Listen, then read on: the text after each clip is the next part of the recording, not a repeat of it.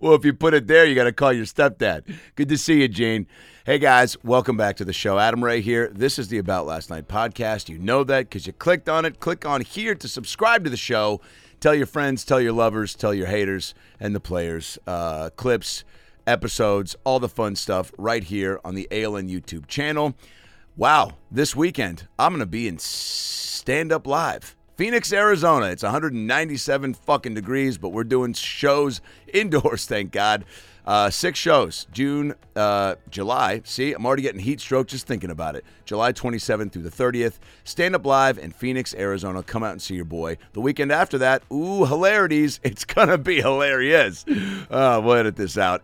In Cleveland at Hilarities. It's a great comedy club. First time there. Can't wait. Come out and see your boy. Special guest will be there. He's a podcaster. He's a friend. He doesn't wear shoes. That should tell you everything there that you need to read class. Okay. And then after that, La Jolla Comedy Store, August 10th through the 12th. All that ticket information at adamraycomedy.com. Thanks for going to see the Barbie movie. Thanks for the shout-out. Thanks for the love. Go see it. It's still in theaters. Should be for a while. Gosling, Robbie, Farrell, Ray. That's not how they're billing it, but that's how my mom's telling people about it. Today's episode is a banger. Rich Eisen is on today's show. SportsCenter anchor, NFL Network star, the host of the Rich Eisen Show on Roku. The guy is just a living legend. We met at the NBA Awards in 2016 and have stayed homies since. I've been on his show a bunch, and now he's on the ALN podcast for the first time ever. So enjoy the hell out of this episode. Follow Rich on social media. Let's put his social media up. It's right there. I'm not going to take time to pull it up, but there it is right there. Follow him, and follow me at Adam Ray Comedy on TikTok, Instagram, Twitter, and I guess now Threads. Special information, shooting it in September. Cannot wait. Have another one in the can. Stay tuned. Special coming. As well as the Dr. Phil live at the Comedy Store with Bill Burr. We did it last night. It was unbelievable. Burr was insane. We riffed for about an hour, and I can't wait to show you.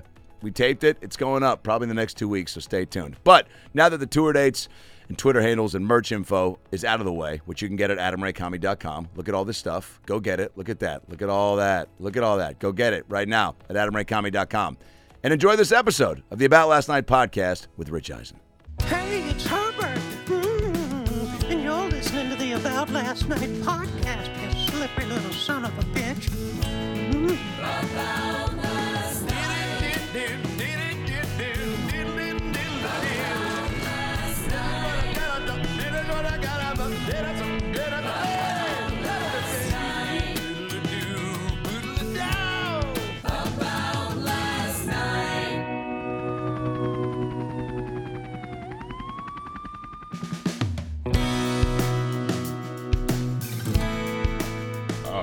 Good in your headphones? I do. I love the way I sound. You should. The people love the way you sound. I appreciate that. Speaking on behalf of the people. The one and only Rich Eisen is here. Thank you, Adam Ray. I got to be honest, man. Cheers. Cheers. To is this a sponsored water? I think of most podcasts, but of the Melrose Podcast Studios and of the About Last Night podcast, unofficial. They're not throwing money, but they have sent me plenty of cases of water. I didn't expect a 3-stair walk-up. I didn't know this required cardio to do your program. I know, I'm thank God you're fit. Dude, the endorphins are flying right now. I feel it does good. give you a little boost. I do feel good. You don't need that Jamba Juice. Yeah. You got and that. I appreciated there was a code to actually walk in the door. Yeah. Feel secure. I do. I feel very secure. You guys at the Rich Eisen Show, streaming now on Roku. Yes, sir. Every day. How is it to do a show every day? It's fun, I mean, it's a lot. Yeah. But sometimes things will happen. Like today, Nick Saban talked about the 3-player quarterback competition going on in Alabama's training camp, and then used an analogy about he's just going to let it play out. How his grandma used to make cakes, and you had to bake the cake, and you had to let the cake, if you took it out of the oven too soon, it would flop. And so he was using that analogy to describe the quarterback race. Oof. And some intrepid reporter asked the excellent follow-up question of what's his favorite cake. And Nick Saban responded, carrot cake, which is an interesting choice, but I would normally let that just go. But then he said, by a wide margin, which I found to be aggressive and I found to be, as I called it today, an attack posture I couldn't let stand. No.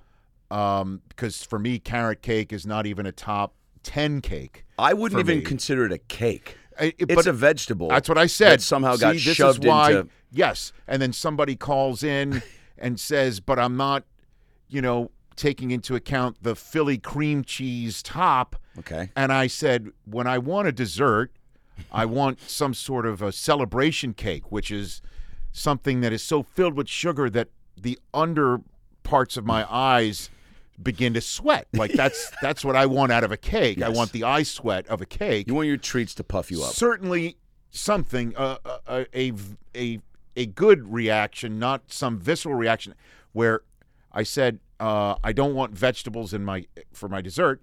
That said, I also said I'm a New York Jew, and I think bagels for cream cheese. I don't think bagel. You know what I mean? Like so. Here's my impression. This of is what anyone, I talked about today, by the way. So that's why I got on the subject matter. Like, here's my impression of anyone showing up to a birthday party and seeing that carrot cake's being served. Yes. What the fuck? That's it. Yeah. That's it. By the way, excellent. Thank you. I felt like I was transformed. You felt you were at the party. I felt I was at the party. Yeah. And What's your next shoes. move, by the way? If you're at a party and there's some uncomfortable moment that transpires, yes, are you a guy that leans into it, makes a joke? No, because you're I'm a funny dude, Rich. I'm not a lean into it. I don't like. I don't like awkwardness. I know. No. Oh, like so much so that you and I share a similar favorite TV program, Curb Your Enthusiasm. Yes, sir. My mom can't watch some episodes, and I understand that. Yeah. But that said, at least that I kind of a fly in the wall. I do love every episode of Curb. Yes. But that said, I don't like living that. Right. I'm not into that. Okay, so you can watch from afar, but you don't. Speaking of Curb, what is your favorite episode? I was going to ask this down the line, but we're here. Too many to pick from. It's like asking what's your favorite carrot cake. I think the Swan episode where they kill the swan on the golf course, because I know he's sending up Riviera, and I actually, when he was on my show, I asked him because you want to talk about taking risks, which obviously comedy is all about, sure, as you know. Yes. But the ultimate risk is to put your membership to Riviera on the line by sending it up on your insanely popular, world-renowned television show. Yeah. That was really out. I even asked Larry, I'm like, did you think twice about that? He's a Were big you worried golfer, about right? it? And because he's a member at Yeah. Riviera. Yeah. Wow. And he was a little dicey for him. Wow. But so that episode is great. Anything with Richard Lewis is great. I know. The Funkhauser Memorial is one of my faves. Oh, my God. Where he takes flowers from that's right. Because and gives it to Funkhauser. He regifted the flowers. No, remember he brought him he had a run-in at the ice cream shop with the samples. That's right. And there was a woman that was trying to get Vivica A. Fox's kids and Susie Essman's kid, Sammy, into Dryden School, I think. Yeah. And then they were like, you got to make it right. Yeah. And so he brought the flowers. And then just Funkhauser being like, notices the flowers. Where'd you get the flowers, Larry? My God, It's so awkward. The two scenes, though, if I had to choose, that are my favorite moments in Curb history involves J.B. Smoove with the soliloquy of "You got to get in that ass," because he took it from the white supremacist in the doctor's office and didn't give it back. And next time you gotta open that ass. Yes. You gotta step in it. Yes. You gotta wipe your feet. So funny. You know, and all improvised. All of that, right? That's number one. And then, I was told this was also not expected. Off the top of his head, Bob Einstein, who plays Funkhauser, may he rest in peace. Yes. When Seinfeld was on in that season. I know what you're talking and he about. told the joke they were about to do the table read. Yes, at the table read where he ad-libbed that. So when Jerry laughs at it, he didn't know that joke was coming. Which we never see Jerry laugh like that. Right, exactly. Like truly, right. There's certain people that we get to see, I guess, laugh more than others, but usually the people that are making us laugh aren't doing the laughing. Yeah. And Jerry, because when him and Larry are having their back and forths that kind of, is what the shows end up being. They'll make each other laugh, but they're so dialed in that it's like they're probably thinking, oh, we're being funny, but they're not actually showing it. Correct. So he got so caught off guard. He did. And I mean, the joke is so foul and so off color and so funny the way that he told it. Yeah. And the way that Larry was upset that he wasn't telling it fast enough. The whole thing. Tell the fucking joke. I love that scene. Now, I was fortunate enough to actually appear in one episode What's in a that? Cameo years and years and years ago. Remind me. For Jeff Green's daughter's bat mitzvah, Jeff Garland's daughter's bat mitzvah, out on one of the hotel in Santa Monica, Casa del Mar, out in I think that's what it is, out on Ocean. Okay, yeah. Out in Santa Monica. Yeah. And I vaguely do remember this. where I shook his hand, but that's the episode where he got a hair stuck in his throat from Cheryl. From Cheryl, right? And how it was a rumor that he had like a tickle in his anus or something like gerbil. that. That was that episode? Right, that episode, right? I think that's what I might be mixing them up. The Yes. gerbil, that's what it was. Okay. And so he then did his speech to the group, to the gathered masses at the reception about this is not true. He did not have a tickle in his anus. Oh my God. And I sat in Video Village, as they say, and watched him attempt to deliver that soliloquy without laughing no fewer than a dozen times. He couldn't make it through. And I wish I had those outtakes. I know, right? Sitting there, with the headsets on and those chairs, because that's Make-A-Wish shit to get to sit there and watch that. Yeah, my scene was like literally walking up to Jeff Garland, shaking his hand, just to and be walking there. out. A famous person that's at the bar mitzvah. I hung out for the rest of the day. Oh my God, to watch Mitch. the rest of the shoot, and I watched him attempt to get through that soliloquy. And you guys are just laughing every time. He couldn't get through it. He had it. And he basically, it's like, okay, hold on a minute, stepped away, turned his back to everybody, flipped and tried to get through it again and couldn't. Oh. And then okay, I've got it, because he knew he was holding things up. Do you remember what part was tripping him up? Oh, because it just kind of all of it, yeah. just the idea of what he was trying to right, him just trying to explain everybody at a bar mitzvah, a bat mitzvah, yeah, that had a tick, right. That's brilliant. Larry is, I wanted to ask you this too. I mean, having him on your show to me is like so crazy. Yeah. I know that stuff like that's not lost on you. You're such a fan of all this stuff, which I Yes. think it comes through in all your interviews and all your shows. That's why you're so fucking good. Thanks, Adam. Yeah, man. And not only just with Back and Forth and Gab, but you have a genuine interest in not only these people, whether you've met them, even the first time I went on, we had met at the NBA Awards briefly. Mm-hmm. My buddy Adam Devine was presenting member, and we all went to that little after party and had a little tequila. And I mean, I've been a fan of you since, every morning. You started SportsCenter when? 96. Yes. Okay. That's when I started watching. It was you and Keith, and you and Stuart? Me and Stuart mostly. Well, it started out where I got there, just real brief, I got there at age 26 from Redding, California. I was just doing local You're ABC. from Redding, California? No, I'm from New York City. That's right. But I had to go to, wherever I could go to get a foothold. Yeah. So that was like, Redding is about a 2-hour drive south of the California-Oregon border. It's not New York. It was like Northern Exposure, if you ever saw that show. I grew up in Seattle. I went to Roslyn as a kid. Okay, so it really was like I was the Jewish kid in the forest with the log lady. Oh my God! And I met I panned for gold. I went fly fishing for the first time in my life. People were awesome there. You soaked it up. I did, and then I just I interviewed a bull at a rodeo. Like that's the sort of twist, if you will, I was bringing to the local coverage there. And I sent a tape to the headhunter under the category of it's just first class postage, and that headhunter sent out tapes, and ESPN saw me, and it was like literally like I got a winning lottery ticket, like hit the Powerball. Are you fucking kidding me? No, that happened.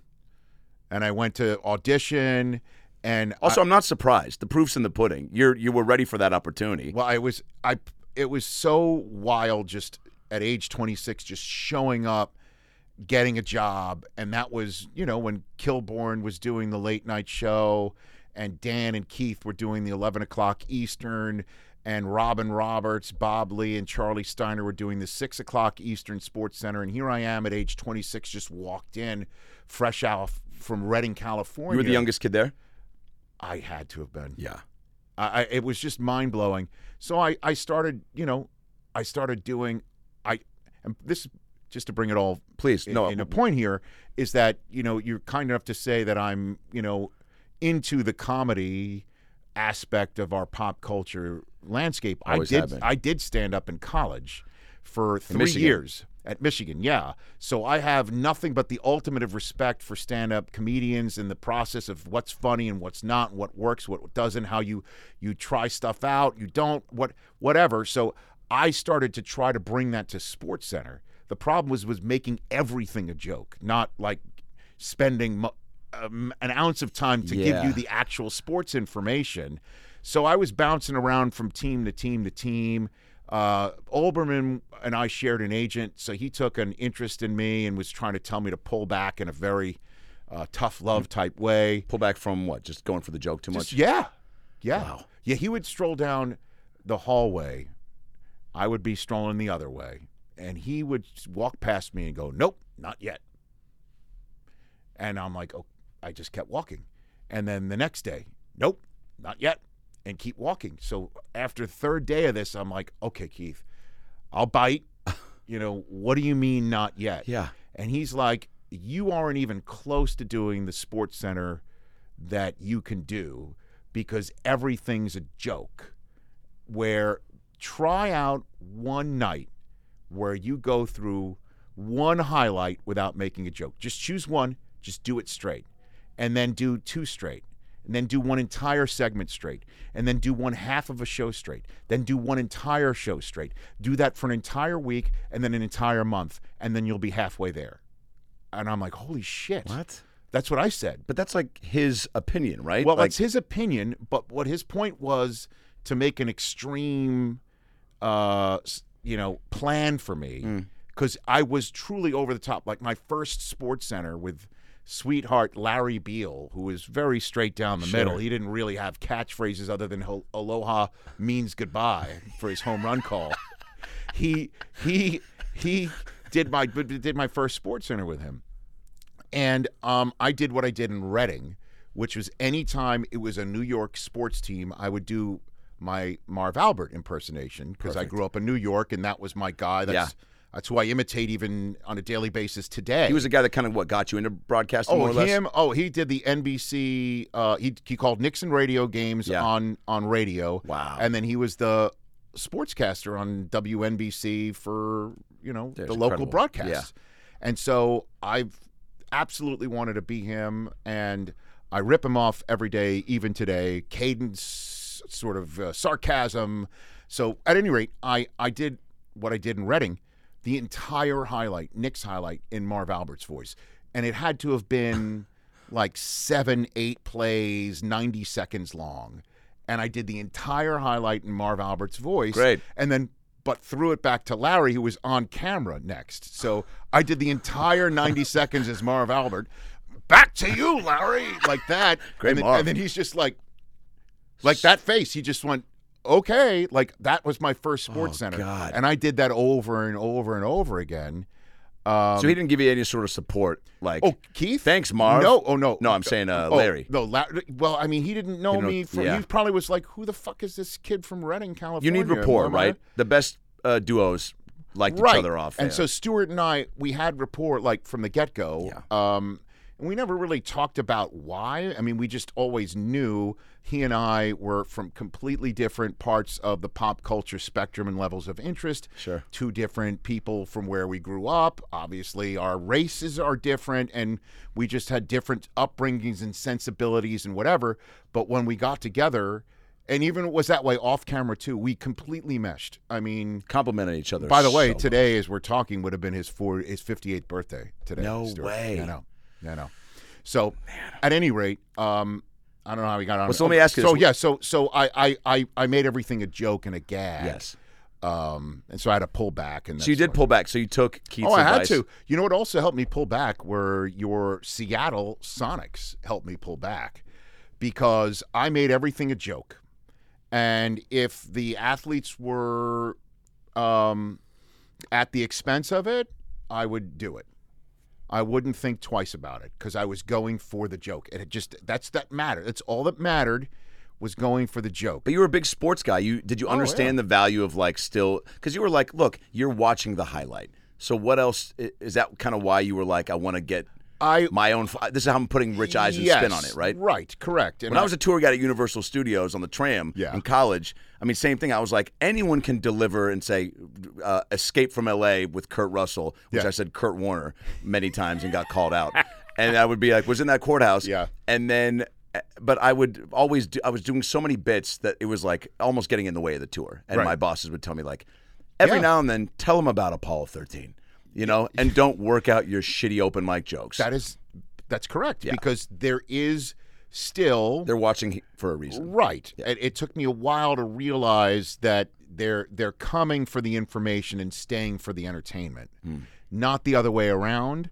And so it took a while, and part of what helped me sort of mature and work in, stuff like facts a little bit more, and pull back on the sarcasm and the smartassery, was I always wanted to go out on the road and do an assignment, cover an event, because working there at the time and living in Central Connecticut, doing a show that started at 2:30 in the morning, and then they started expanding that late night show to 2 a.m., 1 hour long, and re-air it throughout the morning, which is what Stuart and I did for many years together.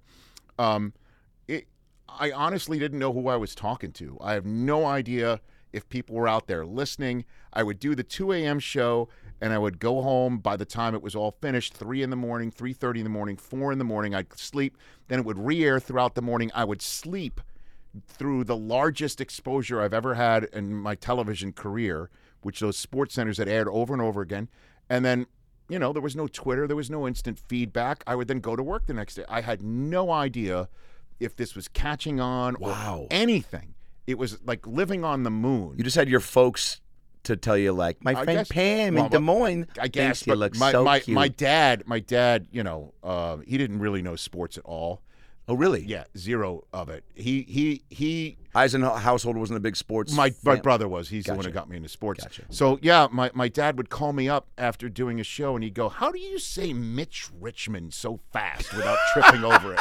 Like, that's the shit he would say to me. That's fucking brilliant. So dude. I just pushed and pushed and pushed, and I want to go to an event. So they said, all right, Uncle, about a year in, go to Boston Garden. Drive up. Oh, this is you pushing ESPN Yeah, to go. I kept saying, like, I want to go. They're like, fine.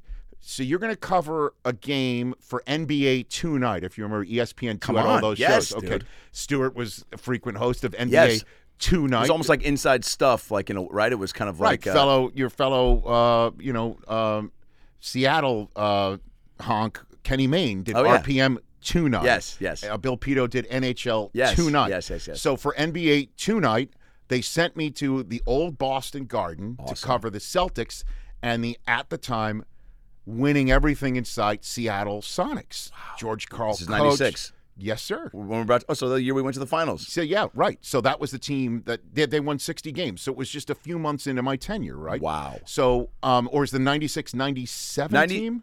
95-96 was the Bulls Sonics finals. Okay. So 96-97 was... one more. Kemp left the next year, so that was still an amazing team. Correct. They were winning everything. So because I got there in February of '96, and I kept pushing and pushing and pushing. I think that fall they sent me to the Boston Garden. Wow. Or the next spring. I don't know exactly what time it was, but I know I'd been on the air for close to a year. That's a big deal. Yeah. And so I went there, and I sat underneath a basket in a press seat. Fascinatingly enough, next to one of the Celtics' longtime scouts. I swear to God. Grandpa Al Lewis, who played Grandpa Munster, who was also at a comedy club on Staten Island. Al Lewis, the Grandpa Munster was a fucking scout for the Celtics, believe it or not. And he sat there, and I chit-chatted with him, and had their, I had a camera phone at the time, or a Twitter account. Capture. I don't know. I mean, an Instagram post. What a weird thing to think of life without selfies, dude. No question.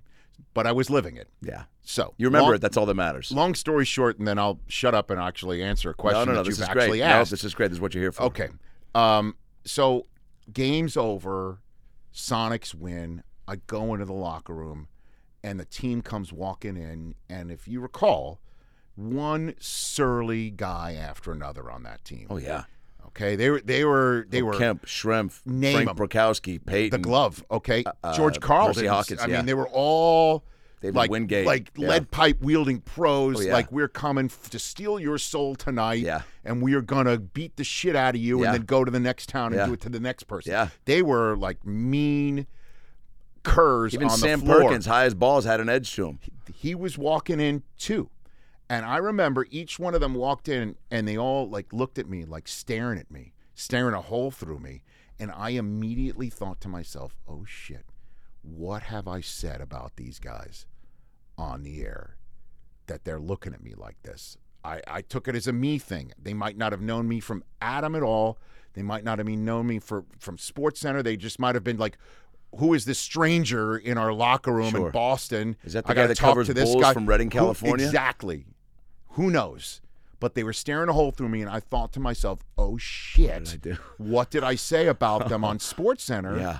And I started going in my head, did I say that's it? Oh, my God, it could have been that. And I hated that feeling so badly. I made a pact to myself on the drive home. I will never, for the rest of my career, say something on the air that I would not say to the face of whoever I'm talking about. Wow. Because I will not do that again. Wow. This Emperor's no clothes feeling Yeah. was terrible. And that's what made me kind of pull back to realize, all right, let's go for the joke, but let's make sure it's not at, lowest common denominator, at the expense of anybody. Let's laugh with, not at. Oh, yeah. Hit him and hug him. That's it. Like, that's the way I want to do my life and career for as long as anyone will have me. And it were your Seattle Supersonics or whatever. They might have lost the Super by that point in time. Yeah. But, What an adjustment. That was it. Do you feel like that bled into your life as well? Like, you don't strike me as you've ever had like a mean bone in your body. So when I think you were just trying to find your voice. So if you're making these cracks, to you, it's probably just like, it's just a joke because I'm trying to be entertaining. Yeah, and I I'm a don't likable truly enough guy. hate Detlef Schrempf. You know what I'm saying? I have no. Right. So you. Okay, so you kind of make that adjustment. Do you? First of all, I'm sure they did. Athletes, I think, at that point, SportsCenter, I mean, you tell me, when it popped on, Yeah. I mean, I would watch it every morning Yeah. in middle. So 96, I was, eighth grade. Yeah. And so I'm watching it every morning and all Yeah. through high school before I go to school. It was like my routine. I mean, it was like I would wake up extra early to watch you, dude. I've heard so many people Like say my that. mom, it was just my mom and I from eighth grade all through high school. Make me breakfast. She'd be up with me. She'd watch with me or just be doing whatever. Or sometimes she had to go to work earlier than I'm there watching. But I was like not missing. There were times when I was late to school because you guys were like, you'd tease a highlight that I wanted to see. Yeah. And I was like, fuck it, dude. I know Jaeger, who lives down the street, is gonna skip first period. I'll go with him and I'll go at second period. That's great, man. Isn't that crazy? I've heard that from a ton of people. So I know, will come up to me, and like, hey, I watched you in the 4th, 5th grade before I went to school, 6th grade. And I'm like, how old are you now? And they're like, 41. Yeah, I've got that's kids just now. turned, And I'm like, whoa, Crazy.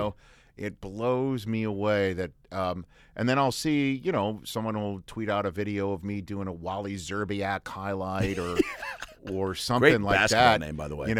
Something from 97, 98, when The Last Dance was on and the final episode 10, I finally popped up on there and my kids were seeing it, like me with my little flock of seagulls hair. yeah. And it just feels like it's a different person, a different time. And Really? Different, yeah. Hell yeah. Although I met my wife there, and so my 3 kids are technically ESPN babies. And, Wow. Yeah. Do you still, and I think I know the answer to this question, but like, your zest for, obviously it's just it's a different time starting at that place and trying to find who you are versus now being like, I'm fucking Rich Eisen. And I bring that to everything, and it's why I've had so many opportunities in every sport and at the highest level. and the regard and respect people have for you, and how everyone from Stallone to Brady to LD wants to come on and chat with you. Do you still, I guess, go into each day with, and again, like, times change. We now live in this social media world where you can read stuff and you can, it's for good and bad, right? Yeah. There's more exposure for sure with all the clips from the show, and how people digest stuff is different. But I guess what I'm saying is, like, how do you keep a consistent love for the game? Because, I'm 16 years into stand-up, and I still love it. There are days, right? I had a week just last week, and it's proud to say very rare. Yeah. But I'm still a human being, and there definitely comes weeks where I'm like, I'm burnt out, I'm not motivated, I don't feel funny for a few days, or I'm like, all right, well, I try to put it on myself, like, I got to maybe be a person and do some stuff so I can kind of step out of. It's because I'm doing this too much, and I'm just like grinding too hard, and I'm just not stopping to smell the roses, more or less. But how do you keep a consistent love for what you do? I don't know. It's just I love it. Yeah. And the show that you're kind enough to appear on a couple times, and you're welcome to come on anytime you want.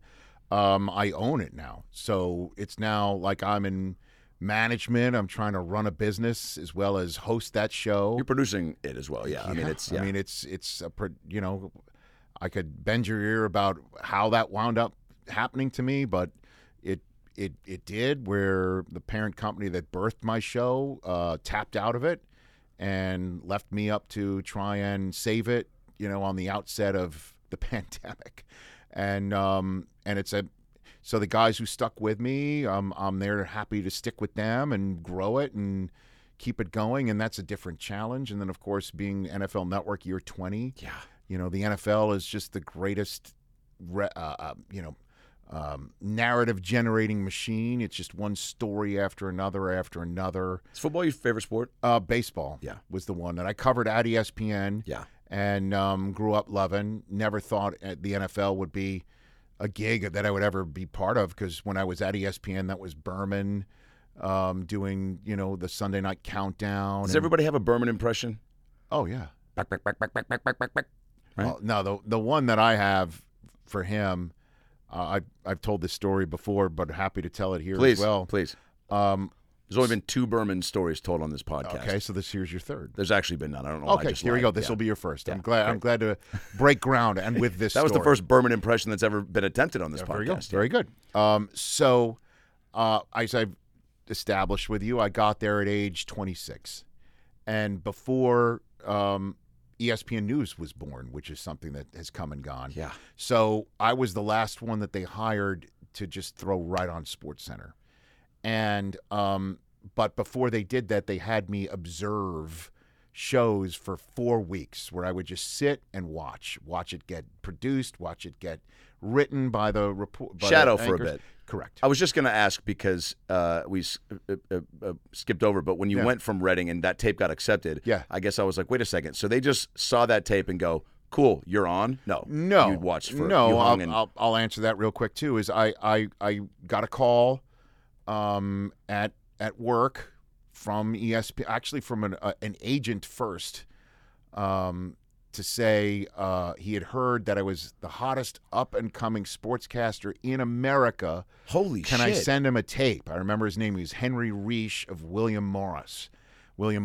And I remember thinking to myself, I said to him, I'm like, if you say so, because, I don't feel very hot right now. How do you get that sort of traction? I had no idea what was going on behind the scenes after I sent a tape to a headhunter. None. But he got a tip, and he called. Can you send me your tape? Sure. Called my brother up. You'll never guess who just called me, what just happened. And he's like, that's amazing, whatever. So hang up. 15 minutes later, my head's still spinning. I'm supposed to hop in one of the news cars and drive about an hour away to cover a high school volleyball game. And you have to record it on your 3/4-inch camera, go back and edit. It's a one-man band operation. Yep. So I remember just my head spinning. Phone rings again, and it was one of those phones that would ring twice if it was outside the area code calling in. Right. And they would only ring. It would be like my parents. Yeah. So ring, ring. Again, I said, wow, I'm such hot shit. That's ESPN on the phone. Pick up the phone, and it's a guy named Al Jaffe, who I'd been sending unsolicited tapes and resumes to for years, saying, you have no idea I'm your guy, but I'm your guy. I want to be on SportsCenter. It's my goal. Never sent me anything back. And it's, hey, is this Rich Eisen? I'm like, yeah. He goes, this is Al Jaffe of ESPN. That's the look I made. And I remember thinking to myself, he's explaining, like, we've seen your tape. We think you're talented. We'd love to set up a meeting. How quickly can we get a meeting with you? And I remember thinking to myself, my brother must have called one of my friends. And I almost said, really, which motherfucker because you can't believe this. Yeah. Put you up to that. Who's doing an Al Jaffe voice? Right. Why Which would one of you my even friends? know? But then I realized, how would they know the name of the guy, right? My brother wouldn't either. So I'm like, oh, my God, this is like legitimately fucking happening. And he set up a meeting where they were coming to Los Angeles in a month for the Cable Ace Awards. Perfect. Hosted by? I don't recall. Oh, it's okay. And no, I do remember. It was Kilborn. Great. Killer Cool. was doing the Cable Ace Awards. Cool. I do remember that. So Cable Ace Awards, all of that shit, and here we go. It's time to interview. I meet them all at what's now the SLS Hotel here, the old Nico Hotel on La Cienega. Yeah. Met them all one by one. They're like, let's have you out for an audition in January. Okay. I flew halfway across the country. A snowstorm made me turn around and go back. I thought, I'm never going to get this job. They're like, relax. Come back next week. I stayed in a hotel across the street, the Radisson Hotel across the street in Bristol. Yeah. And I couldn't sleep. I was restless. And part of the reason why I couldn't sleep is I kept hearing running water. I realized it was the individual peeing in the toilet upstairs for me. I'm like, holy shit. By the way, Radisson, hope you've upgraded your thin-ass no walls. No shit. So I then decided, okay, here's what I'm going to do. I'll just turn on SportsCenter. Get ready for tomorrow. And I sat there, and I watched Dan Patrick, Keith Olbermann SportsCenter, and I sat there saying every highlight, I was thinking, this is how I would do it if I had the chance. That's how I would do it. This is how I would do it. You know what? That would have been my line. Great line that Dan and Keith said, but this would have been my interpretation of it. That's what I did. Go in the next day. It's time to do the audition, and they say you're going to use these highlights that we cut for last night's SportsCenter. Had no idea that the peeing in the bathroom that kept me up. You got to find this guy. Was actually helping me. I had no idea that I was preparing for the audition. When that happened, I'm like, I've got this. I've already seen the highlights. I know what I'm going to say. What if it was Al Jaffe? And he was like, dude, this is how I prep you, kid. I'll go upstairs and I'll pee in the toilet. You ain't sleeping. You're prepping. That's what happened. No one sleeps through Jaffe piss. You're like, so right, dude. I nailed the audition. I wow. friggin' crushed it. What are the odds? I know. It's like meant to be. So you took a step when he said that. You just kind of like, what was it? Just kind of like, oh my God, this is mine. That's what I said. I've got this. Because you own it. You remembered everything you kind of were setting yourself up with. I will own it. I will own it. So it was perfectly timed because I'd already seen it. That's fucking nuts, dude. So yes, that's how that was. So cut to, so that was middle of January. I'm hired. My first day on the job is Valentine's Day. So boom, life changed. I'm now officially a member of ESPN and SportsCenter. And in less than a year? No, in a year and a half. Rich, that's a year and a half. That's everything in your life. I mean, is from changed instantly. Man, life is nuts, dude. It was. But insane. Here's why I say like luck. I think there is always a little bit of, but again, you create your own good luck. It's the Branch Rickey line that luck is the residue of design, and and it's so because you put yourself in that position, and then, I mean, look at you to use that like a distraction like that to go, well, then I should, instead of trying to sleep through it and getting no sleep. Yeah. And that's, I mean, I don't know, man. That's just It was amazing. I couldn't believe my luck the next day when they're like, oh, so we're just going to use the same tapes from last night's SportsCenter, and I'm like, you mean from Dan and Keith? Like, yeah. So, And you're going to do it from the bed you sat on in the Yeah, Radisson. That's right. I'm just not comfortable doing it unless somebody's peeing on top of me. Can you have somebody pee on, like I asked for a golden shower? a Charlie Steiner golden shower. Oh, They almost fired me on the spot. Oh my God! No, but great merch, by the way, Stein. If you're listening. So here's the Berman story. Yeah. Okay. So I'm observing SportsCenter, and back in that day, Chris was long gone from SportsCenter, but would come back to do like a week's worth of shows. Yeah. And he did a week's worth of shows while I was observing. And the thing that I observed that I will never forget is the guy who walked in the meeting is the guy I knew from television. Like, same person, same inflection. And that's not to say that Berman's always on. I mean, you could say that about anybody who's successful on television. Yeah. But he was the same person, cracking jokes, making lines. I could see he was maybe workshopping a few ideas that worked. It made people laugh in the meeting. He'll take that and put it on the air. I watched that over 3 days, and I thought to myself, that's why he's successful. And subsequently, Dan Patrick, Keith Olbermann, Stewart, name him, Linda Cohn. Steve Levy? Yeah, same person on the air as off the air, which is, a great sign of somebody who's very successful in this business. Yeah. So I noticed that. So it allowed me to be comfortable whenever I would see him in the offices. But I still never really addressed him until about 2 weeks into my tenure. It had to be like early April or mid-April. Yeah. I was doing the SportsCenter either right before or right after Baseball Tonight on a Sunday night. They did like a half an hour show. Yeah. And Berman was doing that Baseball Tonight. Lost my virginity to that song. No, I actually lost it to OMC's How Bizarre, but Berman singing it. By the way, similar beat. Similar beat. Yeah. Similar. Yeah. So down the freeway, they had at ESPN these cubicles that you would sit at, and the prefabricated cubicle walls would create these hallways that you'd walk through to get from one building to the other or to the studio. Yeah. And they folks who worked at ESPN would take the ESPN flags, banners that you would see hanging over the side of a stadium to let you know ESPN is broadcasting the game. They would take those banners and hang them over the sides of the prefabricated walls with a note that said, to on-air talent, please sign for such and such charity. And I'd been walking through these prefabricated cubicles with 5, 6, 7 banners out there thinking to myself, do I dare sign one of these things? I've only been here a month. Like, what if I'm signing next to Keith Olbermann and he strolls around the corner, like erases it, goes, nope, not yet. Exactly, yeah, right. Or like, I just didn't want to overstep. Totally.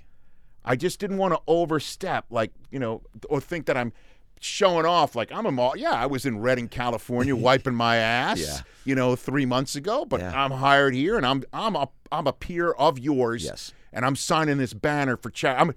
They don't know me at all, but yes, they're gonna be pumped at this. Yes, do you know how the silent auction is gonna be through the roof? Yeah. With the new guy signing, like I would never. I was totally in mortal fear of that. So, Berman sitting in the makeup chair, I'm waiting, and I just decided to go for it. I'm like, Chris, Rich Eisen, I'm new here. He goes, I've seen you. And I'm like, okay, I know who you are. And I'm like, great, well, I appreciate that. And I got a question to ask you. I mean, who better to ask than you for this question? He's like, shoot. And I tell him my predicament. Like I said, Chris, how many shows do I have to do before I should feel comfortable signing these banners? And he goes, how many sports centers have you done? At least one? And I'm like, yeah. And he goes, then fuck it, sign them all. And I turned around, I grabbed the Sharpie, and I went right down the line, and I never thought about it again. Never. Like, I got Berman's, who better to give me permission? That's the seal of than approval. Him. And ever since then, I'm forever grateful for him. It's a vote of confidence, I felt comfortable in a way. Fuck it, sign them all. By the way, I love you got the shoulder bounce. Oh, yeah. Definitely, yeah. How many you doing? One? Is he a New York guy, too? No, he's from. Yeah, he is. Yeah, Okay, he is. yeah, Yeah, he just is. that- just he that went to feels- Brown. Yeah, he Right. talks about growing up in Shea Stadium all the time. Wow. He's a sweetheart. He's a sweetheart. You know, Keith went to high school with him. Wow. He's known him forever. Wow. Yeah. That's a cool And backstory. Keith once described Berman to me as the 2-ton gorilla who asks if it's okay to sit down. And that's he's larger than life. Yeah. And he is the man who helped put ESPN on the map in terms of mixing comedy and lines with sports, and also making it aspirational for athletes to want to see themselves on it. And How so? like they want to be on it. They They want want Berman to call their highlight. Give them a nickname. Oh yeah. Oh yeah. My two nicknames, I had two Berman nicknames. One was Rich Betty Davis Eisen. Okay. Oh my God. And the other one, Your impression, and that is like very satisfying. the other right one now. is Rich Kaleidoscope Eisen. And he's like, you like the Beatles or you like Kim Carnes? Either one, you got one. Like that's the way. That's Oh what he my would say to me. fucking God. Rich Betty Davis Eisen. awesome. Oh yeah, man. Does he? Have you seen him in a while? Is he Oh, like? Yeah. Of course. Wait, he's so- at the Hall of Fame every year, the Pro Football Hall of Fame every So year. yeah, nicknames for athletes. I mean, I'm trying to think of some of the like more famous ones he Bert dropped. Be Home Blyleven. Right. Jim, two silhouettes on Deshays. Yeah. The best one is Bernard Gilkey until proven innocent. Oh my God. I'm trying. Wasn't there a Dante Bichette one? I feel like I'm hearing one in his I voice. don't remind okay. I remember that one. Jay something like I don't know. He did. I remember there were Mariner ones. I always remember. Yeah. Any other- Bernard Gilkey, Yeah. innocent until proven guilty. That's what it is. It's amazing. Oh God, Joe Actual Retail Price was my favorite. Oh my God. I forget some other ones. Yeah.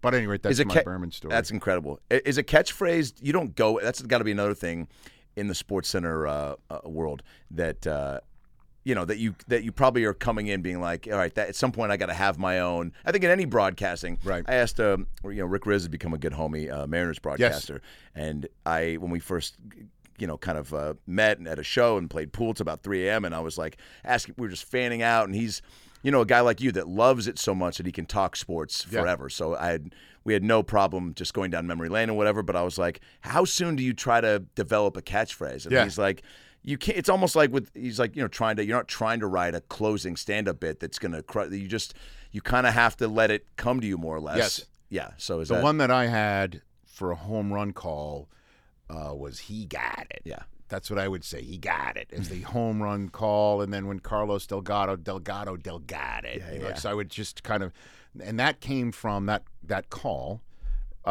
shtick. Came from a fraternity brother of mine. Perfect. Named David Satlin, who's had an immensely successful career as a producer at ESPN. Wow. For many years. But at the time, we met at Michigan. And when I went to grad school, so I went to Michigan, then I was I worked for my hometown newspaper in Staten Island Advance, because we put the accent on the first syllable on things in Staten Island. So not the Staten Island Advance, the Advance. Yeah. So, and I just decided, I want to try my sports casting career and go for it. So I went to Northwestern Medill School of Journalism for a year. And the last quarter of that program was in Washington, D.C. You worked in D.C. and you would make pieces for actual real television stations that used us as their correspondents, so they didn't have to pay like real professionals to do it. Yeah. So anyway, I'm in Washington, D.C., and crashed at Dave Satlin's house along with 3 other fraternity brothers that I knew. They all were Maryland, D.C.-based people, and they let me crash there for 3 months. And that was the night. There was a night where I think it was either Gretzky going for the all-time points scored record or goals scored record. I don't remember which one, but he's going for it. We're watching the game on ESPN, and my buddy Dave Satlin is cashed out on the couch. Like, he's out. He's snoring, ripping some serious Z's. We have to turn the volume up because he's asleep. The edibles were kicking it. Gretzky, no, there was no edibles, I don't Pre-edible, believe. okay. So Gretzky shoots, he scores, breaks the record. We're all, like, having a good time, and then sit down, and then he wakes up. He turns to the screen, looks at it, and he goes, oh, he got it, and rolled right back over and goes back to sleep. And the rest of the semester, we would use that line in the house, like, you got the garbage? I got it. You're going to pick that up? I got it. You got it. Like, we would make fun of him using that. Frat guys are the best at picking up on, like, yeah, things that just, we're going to run that back. That's we're what we using did. that every day this week. Yeah, like the Letterman rule of comedy, which is use it, then beat it into the ground. And then it becomes funnier. So we would do that over and over again, to the point where by the end of the semester, I'm like, if I do reach my goal of being a SportsCenter anchor one day, my catchphrase will be, oh my God, I dude. say, you have my scout's honor. I will do it. And that's how I came up with that catchphrase. I'm imitating my fraternity brother, dead asleep at the couch, like coming to, saying he got it, and rolling back over and going to sleep. Oh my And that's God. so some of them are, like born out of something you'd have no idea. It's like an inside gag with just a few guys. And also makes it more special every time you do it, probably. Like, takes you back and there. I still do whenever I do like a football highlight for NFL Network, and it's like a field goal. Oh, yeah. I called the Germany game last year. Yeah. I'm calling a few games now, and if there's a field goal, I'll use that for a field goal, like from 50 yards away. You got it, as it goes through the uprights. That's incredible, man. Just a little fun. I sent you a text after that. You crushed that. I don't know how that felt for you, but your whole Germany experience. Yeah. This is a thing why I love social media, and why I think it's very beneficial and just valuable. Like, you took us on your whole journey. Did you watch that? Oh, yeah. You saw that? Oh, yeah. That's pretty cool. And it made me want to go, because you were just like, you were very active in. It's just like, I love people that, I sometimes struggle with when I'm on the road in a city that I haven't been to. I'm like, man, I'm like, I should just stay in and do all this work I haven't done yet this week in LA, instead of venturing off and really like seeing. But if you're in Germany, it's like, especially when you travel overseas, you would be remiss to not like step out. But you just had a great showcase of your travels in the city, and it made me more excited to watch the game. Oh, that's so cool. Because then I was like, I bet he'll maybe then bring some of that to the booth. And, what you're referring to, for those who might not have seen it, it was noon. My wife, who normally does love to come to these international games because we get a chance to just go away together, and she had to stay home to attend my oldest son's appearance in James and the Giant Peach.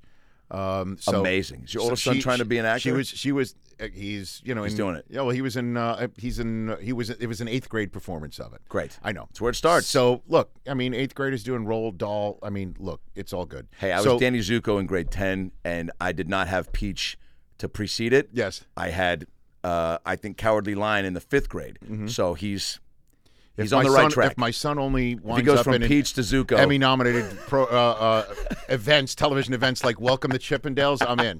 I'm in for him. Okay, so at any rate, he she couldn't make it, yeah. and I'm there by myself, and it's noon, and I'm like, you know what?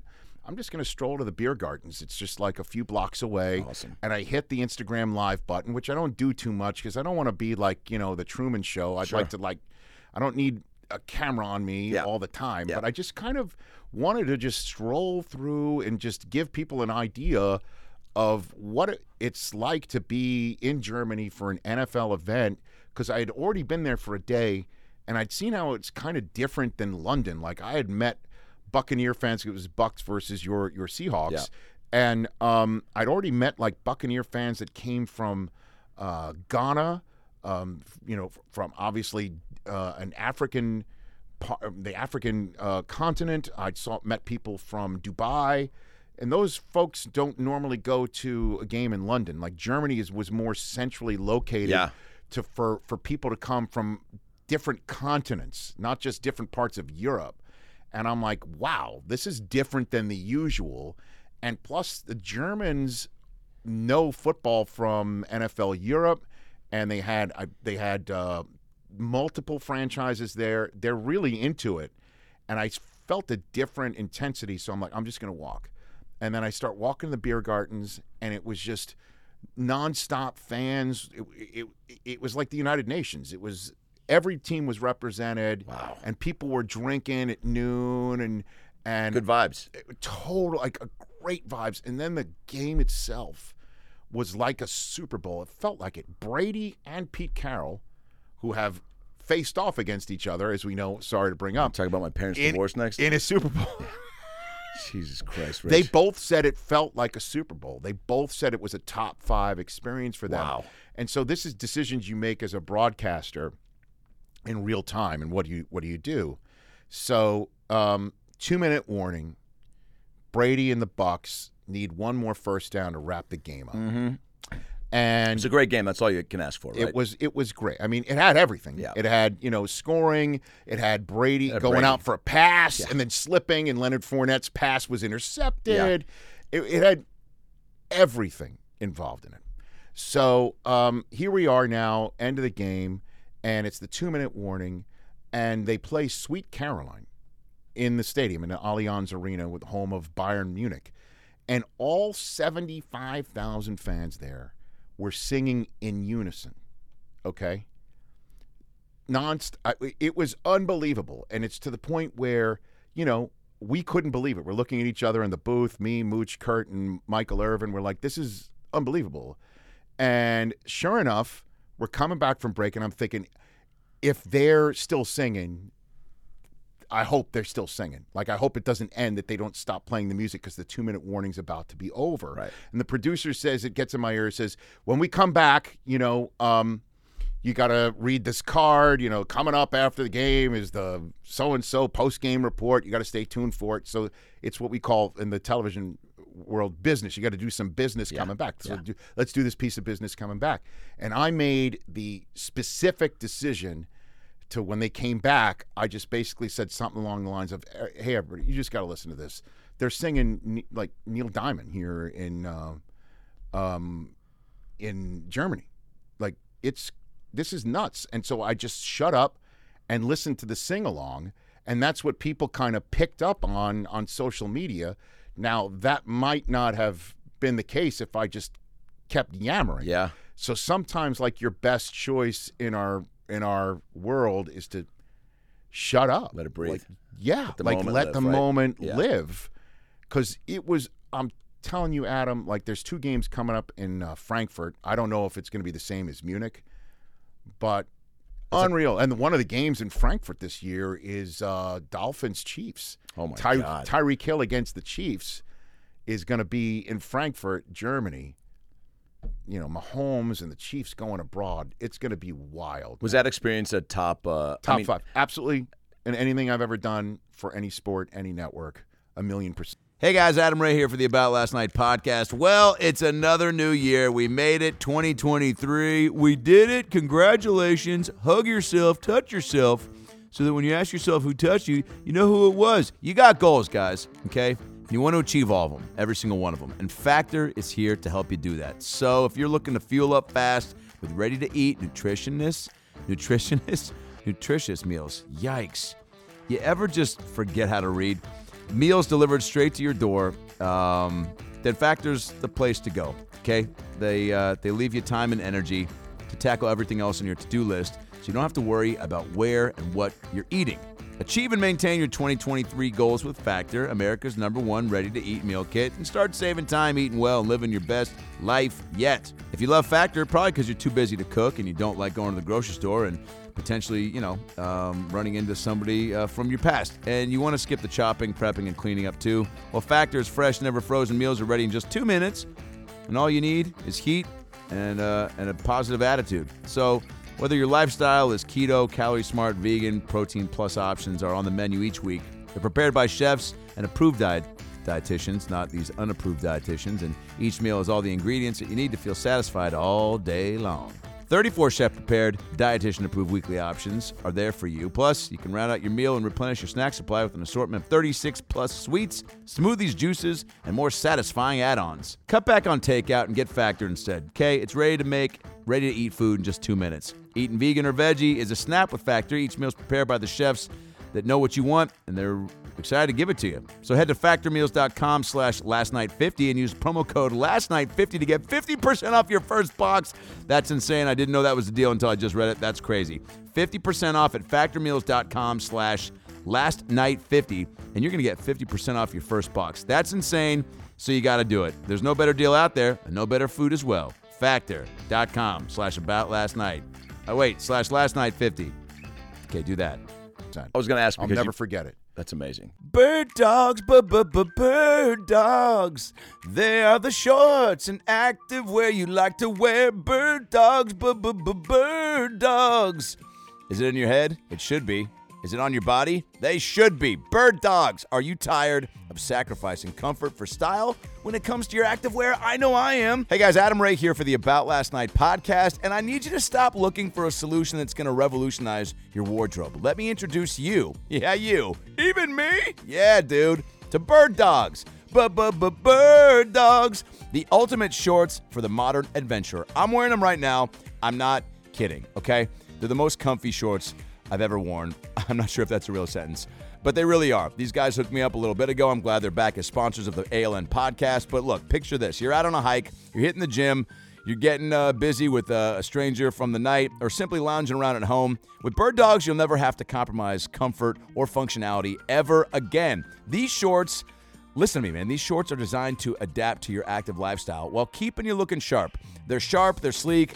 But above all, man, they're so damn comfy. Bird Dog's stretched khaki shorts are designed to fit slimmer through the thigh and leg, giving you a truly sculpted look. That's why I love them. I got tiny bird legs and big-ass Jewy thighs, and these things fit me like a glove. Bird Dogs, look, their shorts do the exact same thing as Lululemon, but they fit way better. They just do. I've tried Lululemon, and look, man, they ain't as good. They fit way better than regular shorts, and I used to wear regular shorts all the time, but they're made of that stiff, restricting cotton, and Bird Dogs ain't about that. They fixed the issue. They invented cloud knit fabric that looks just like khaki, but stretches, which is why you get that comfy, sleek, summer breeze through your balls, and a way slimmer fit, so the ladies or fellas can check out your backside and your front side without having to sacrifice movement. Bird Dogs uses anti-stink sweat wicking fabric that keeps you cool and dry all day long. That's another thing I love. Sometimes you sweat down below. You don't want to feel it, and you don't when you're wearing Bird Dogs. Look, say goodbye to uncomfortable chafing and say hello to freedom. Do you need a place to stash your phone, wallet, or keys? Well, Bird Dogs has you covered there too. With deep, secure pockets, you can keep the essentials close to you without worrying about them falling out during your adventures. Do you like to bone with your wallet and your shorts? You can do that if you wear Bird Dogs. And did I mention they're incredibly stylish? I did, but I'm going to do it again. They come in a wide range of vibrant colors and patterns so you can express your personality while staying on top of your game. Again, gym, weights, hiking, lounging, banging. birddogs.com/about or enter promo code ABOUT for a free Yeti-style tumbler with your order. Holy shit. One more time, guys. birddogs.com/about or promo code ABOUT for a free Yeti-style tumbler. Right now. Do it. It won't take you long. Bird Dogs are never going to come off you once you put them on, and that's a good thing. Summer breeze makes me feel high, warming from the salmons of my eye. I don't know how the song goes, but summer is right around the corner. That's what that means. That's what's important. And look, as the sun shines brighter, your skin deserves the utmost attention. Fortunately, my friends at Caldera Lab are here to ensure that your skin is well prepared for the season ahead. Ever since I incorporated Caldera Lab into my routine, taking care of my skin has never been simpler. I used to never take pride in my skincare routine. I used to be like, Noxema, Clearasil, I'm good to go, but you want clean, crisp, clear skin, and you don't want to be embarrassed going to a barbecue. You are a plus one at. So get some Caldera Lab products in your life. They're clinically proven to help visibly reduce wrinkles, fine lines, and signs of aging. Confidence and an impeccable first impression this summer are going to be your new best friends. Don't miss out on joining the skincare revolution trusted by countless men, including myself. So, right now, use promo code ABOUT at calderalab.com and enjoy an exclusive 20% off their finest products. Some of you are like, what is Caldera Lab? Well, they create high-performance men's skincare products, and the Rain Man leads off their product lineup. It's a twice-a-day routine to transform your skin. I use it. I love it. Even my wife Amanda says I look 10 years younger, and that's good because I'm older and she is going to leave me if I don't take care of my face. Inside this bundle, you'll find the Clean Slate, the base layer, and the Good. The Clean Slate is where you start your day. It's a balancing cleanser that uses gentle plant-based cleansing, leaving all the skin types exceptionally refreshed. The base layer is a nutrient-dense fortifying moisturizer that hydrates your skin and absorbs fast, leaving you with a matte finish so you can start your day confidently. And the Good is your go-to at night before bed and clinically proven multifunctional serum that helps your skin look tighter and smoother and younger, as well as helps reduce the visibility of wrinkles and fine lines. In every drop of the serum, there's 3.4 million antioxidant units protecting your skin. You want to know what that means? Yeah, you do. Well, I have no clue, but it must be good though, right? They have an eye serum called the Icon, which takes away all That dark circle bullshit and puffiness tightens up the skin, makes you feel good. Caldera Lab is made with top-tier ingredients and is a great addition to your daily routine, taking less than a minute, morning and night. Reduce your wrinkles, fine lines, and signs of aging. We all want to do it. We all want to feel younger and look younger. So, right now, one more time, calderalab.com.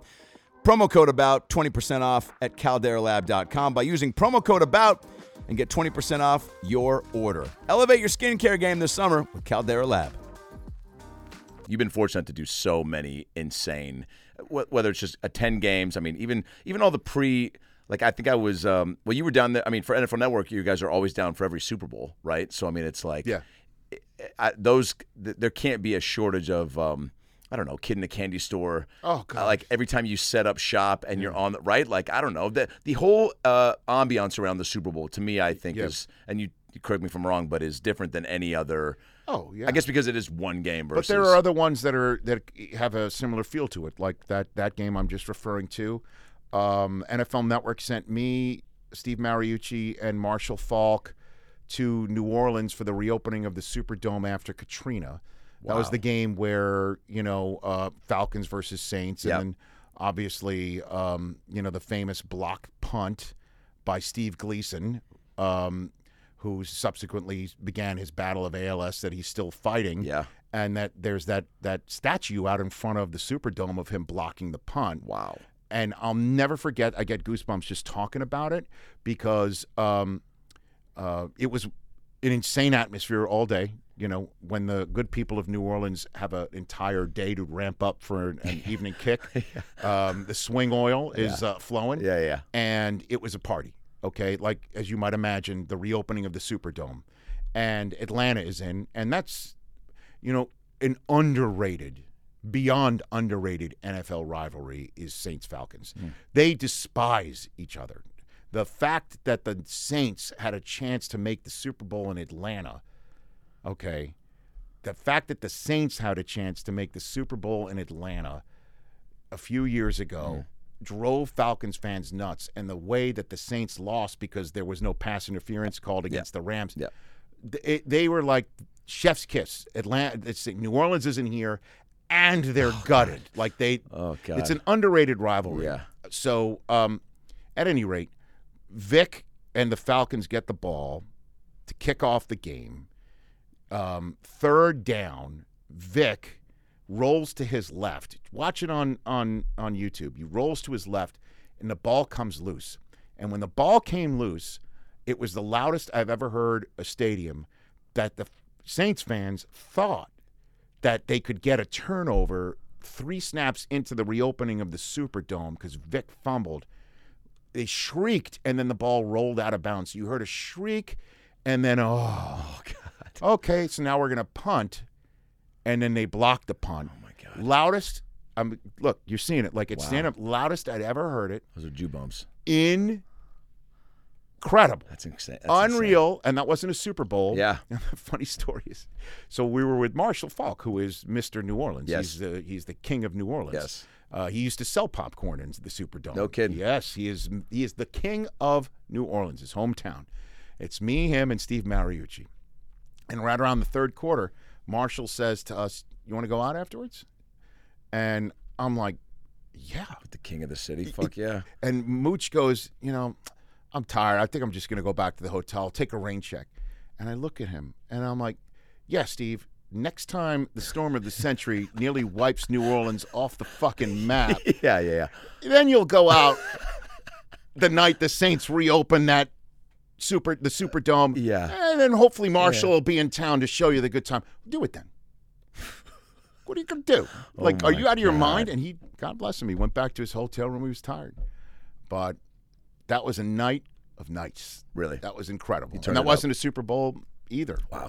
But I'll never forget that. Have you had a baseball game? I guess, is there a favorite sports memory? People probably, I don't know if you get asked this a lot, but I'm, again, for someone who's such a fan but has gotten to attend so many games, or is it even a game you've watched with, I don't know, your brother, or been to, like, you had the you've been able to flex the Eisen, card and go to a game and sit in a spot where you got to see a Jordan final Wizard game, or I saw Jordan play for the Wizards at Staples Center 2001. Right. I don't consider that my greatest sports memory. It's something I definitely cherish because I'm like, I got to see Jordan live. And did he miss a dunk on a breakaway? And everyone, definitely, that was not fun to watch. But it was seeing him live was cool. Yeah. Going to the Seahawks Broncos Super Bowl, and just making a weekend out of that.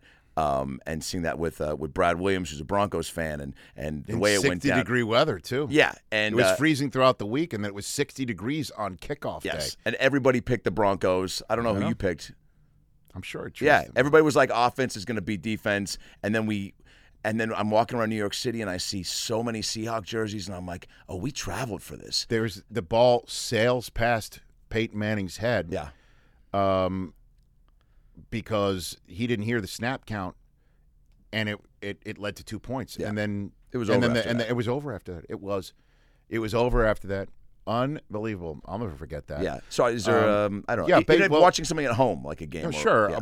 I'll give you a couple baseball stories because my first major gig at ESPN was to be the in-studio host of Major League Baseball on ESPN Radio. ESPN Radio got its first live rights deal while I was there, and with Major League Baseball. Sunday nights, Wednesday nights on occasion. Playoffs, World Series, All-Star game. Was Ravitch doing that with you? Who was? No, I was the. Just you? No, it was me in the studio, and then in the booth was John Miller and Joe Morgan. That's right. Oh my God. Oh yeah. Unreal combo. I mean, you got Bert and Ernie, Don and Melania, and Morgan and Miller. Well, actually, it's interesting you say Don because I've got so many stories. So, please, we'll do a part 2 and a part 3 and a part 4. Okay. This friendship ain't going anywhere. So. I don't know which one you want me to tell first, but dealer's choice. Okay, I got 2 baseball stories and then a Trump story. Awesome. Okay, we got about 20 more minutes. Okay, we'll get them all. I'll get them all in. Yeah. So I'll go in order. Great. So the 1999 All-Star Game in Fenway Park was the famous McGuire-Sosa home run derby. Oh yeah. I was part of the National League side, and Stuart Scott did the American League side, or one or the other. I don't remember. But radio for the night of the All-Star Game, I was positioned behind home plate to do the pregame show, and that was the night of the All-Century team was announced. And Ted Williams did the first. Oh pitch, yeah, I man. think. Yes, yeah. correct. Oh my God. So I'm standing behind home plate. And the All-Century team comes strolling out of the garage in center field, like coming out of the corn to the Field of Dreams music as Kevin Costner takes to the microphone to announce I just got goosebumps. To announce the team. In my dick. That's how much that emotion just rung through my body. And the All-Century team lined up from first to second and second to third as the Major League Baseball All-Stars after that ceremony was announced. And they took their positions upon the baselines from home plate to the corner. So it was a true constellation, diamond of all-stars. Wow. Past and present. And then from that, out comes Ted Williams on a golf cart in a hitter.net hat that his son put on his head. Not a Red Sox hat, hitter.net. And then he comes out, throws the first pitch to Carlton Fisk, as I believe Junior and Tony Gwynn steadied him to throw the pitch to Fisk. And I'm standing behind home plate. And it's my job to describe what's happening. And I must have blacked out because the one thing – I'll show you the footage. You just went – it just fell down. Yeah. And so all the All-Stars, when that first pitch was over, they convened on the mound. They all surrounded Ted Williams. McGuire told me Ted Williams asked him, do you smell smoke when you hit a baseball?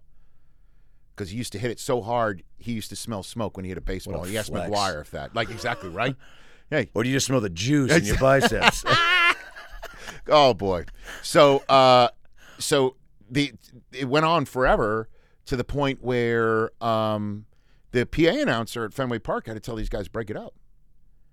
We got a game to play. And that's when Pedro came out and struck out 4 of the first 6 National Leaguers. In Fenway. Game was essentially like you didn't have to play the rest of the game. after that. Oh, my God. Never forget that. That was unbelievable. That's also, riddle me this real quick. Mm-hmm. This last All-Star game, I went up to do some stuff in Seattle and some interviews, and some Tops made a card of me, so I signed some cards at the Fan Fest thing. And the game is always kind of whatever. At least it is for me now. Maybe I'm older and I don't have a connection to the players like I did.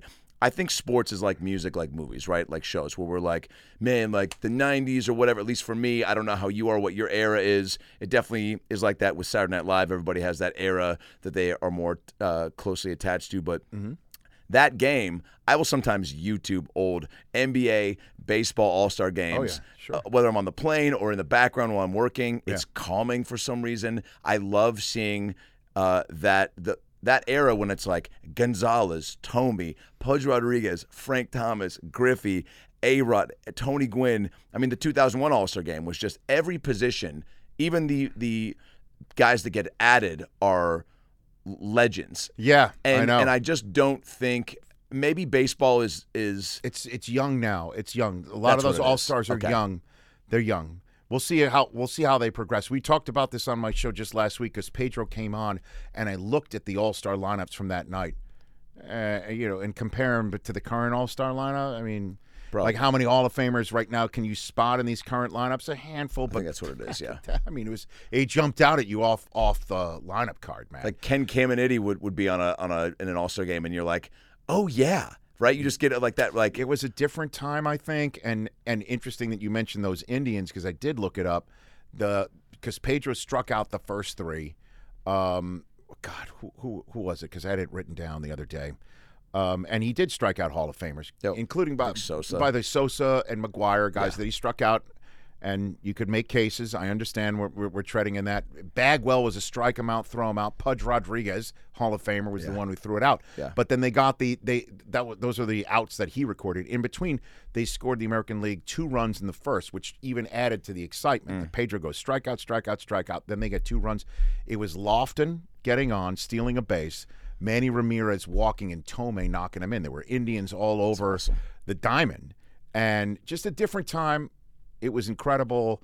And another story that I've got is, again, I covered the World Series for ESPN Radio, and I was in Yankee Stadium getting ready. Well, you had to old Yankee Stadium. There were only 2 ways to get on the field, and it was through the tunnels leading to each dugout. So for you to get on the field after the game, you had to use one of those tunnels. The issue is that the tunnel would also have to be used, if you're in the wrong one, by the losing team. They've got to come out. Oh, God. All right? You've got to get out right away to get set up. Yeah. You got to choose the right tunnel. So on the night that Jeter hit the first home run in November baseball history, because, again, if you remember the 2001 World Series, because of 9/11, it got pushed back. Yeah. So here we were. It was a back-and-forth game. What's that energy like, by the way? Unbelievable. It's World Series. It's 9/11 World Series. Dude, I mean, we were in Bank One Ballpark. They told us there weren't any planes flying overhead, and it's right in the flight path of the Phoenix airport, and planes were flying right overhead in Game 1. And then we were in Game 3. That's the night that George Bush threw out the first pitch. You saw Apache helicopter snipers everywhere. I'm like, holy shit, what the fuck is going on here tonight? And the fact that guy with a bulletproof vest stepped out on that mound and threw a bullet across home plate is one of the greatest pitches I've ever seen, certainly thrown by a non-professional baseball player. I will never forget that World Series. And then here we were on the night that Jeter hit that November home run, but the lead went back and forth. Byung-Hyun Kim from the Diamondbacks blew a lead after the Diamondbacks got the lead. So we were going, because we had to choose the right tunnel to get out of, we were going, we had lined up. You had to line up. So the Fox had the first position. They're the television's rights holder. And then I was right behind them with Charlie Steiner, who also was doing the radio coverage. Right. The 2 of us were standing next to each other behind the Fox person, whose name I don't remember right now. And then everyone else was behind us. And so when the lead changed from the Yankees to the Diamondbacks, we ran from the Yankee And it was like the Benny Hill show. Like, remember the Yes, cop was fun, yeah. the cop was running with the doctor and the Kevin nurse. McAllister and Home Alone. It was all of the emergency services people, cops, EMTs, and whatever that had to be there as well. Chaperone, yeah. And us, microphones, cameras, running from this tunnel around home plate into the visitors tunnel. And then, wait a minute, going back and forth. And so now that the Yankees were up in the bottom half of a walk-off potential inning of a tie game, we would run back to the Yankees. Oh, they didn't get it. Run back to them. Like, we were running back and forth to choose the right egress for us because we had to choose the egress of the winning team. Sure. So here we were, and I was lucky because the position of me lining up next to some little room with a television set in it, a little black and white television set. I was told that little room was the room of the longtime Yankee clubhouse man, Pete Sheehy. Probably Babe Ruth probably banged 3 people in that room.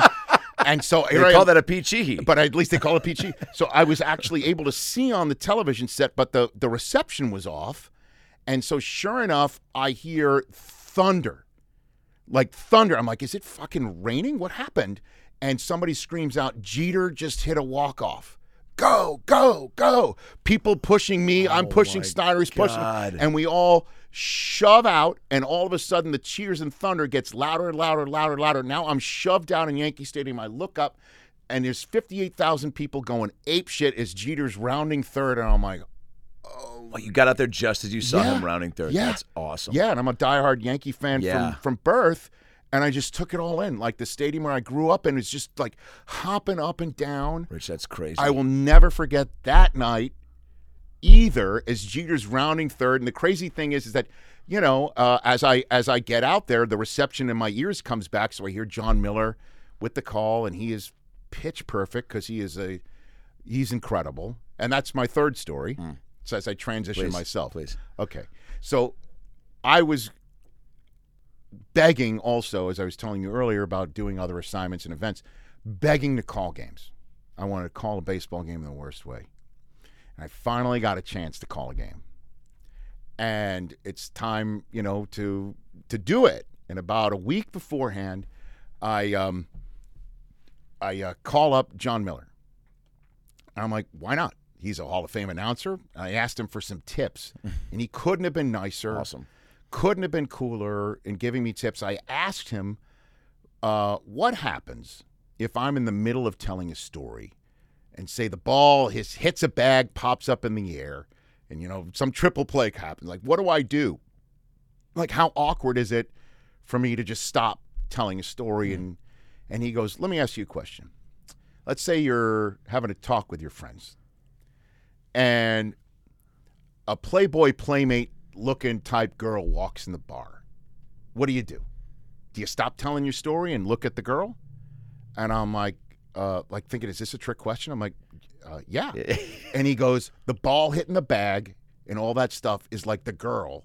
People will understand that you're stopping to tell your story to talk about what everybody's looking at. Wow. And I'm like, that's sold. Like, I get it. Wow. I get it.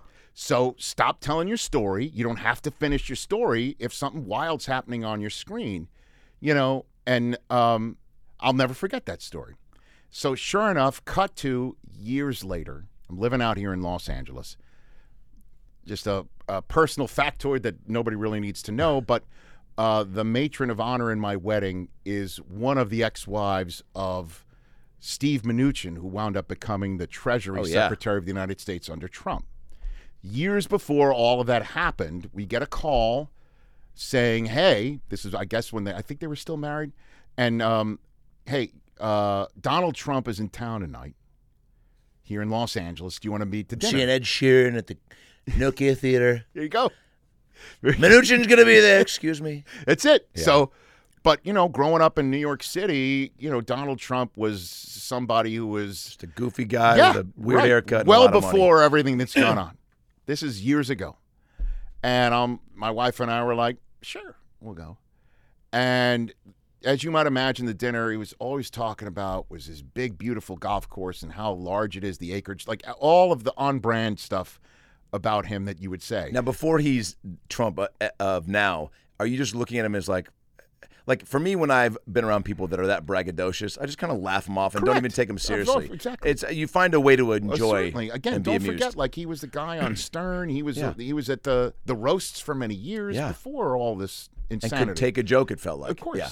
So I'm listening to all this stuff, and he's telling his 15th story about his golf course or whatever. And in the middle of the story, some like statuesque 6'2" brunette walks behind me, and he stops telling the story. And he goes, "Oh wow, she's beautiful," and proceeds to finish the story. When he's done with that, I say to him the story I just told you about calling baseball games. Yes. And John Miller told me, keep telling your story. No one's going to, bat an eyelash. You stop to talk about the beautiful woman in the room. And I'm like, you are the first person to actually put it into practice, like in real time. Oh, my God. Like you're the first guy to do it. You just did it. You just did it, man. And I've been following that advice for everything that I've done, live in my career that I'm calling.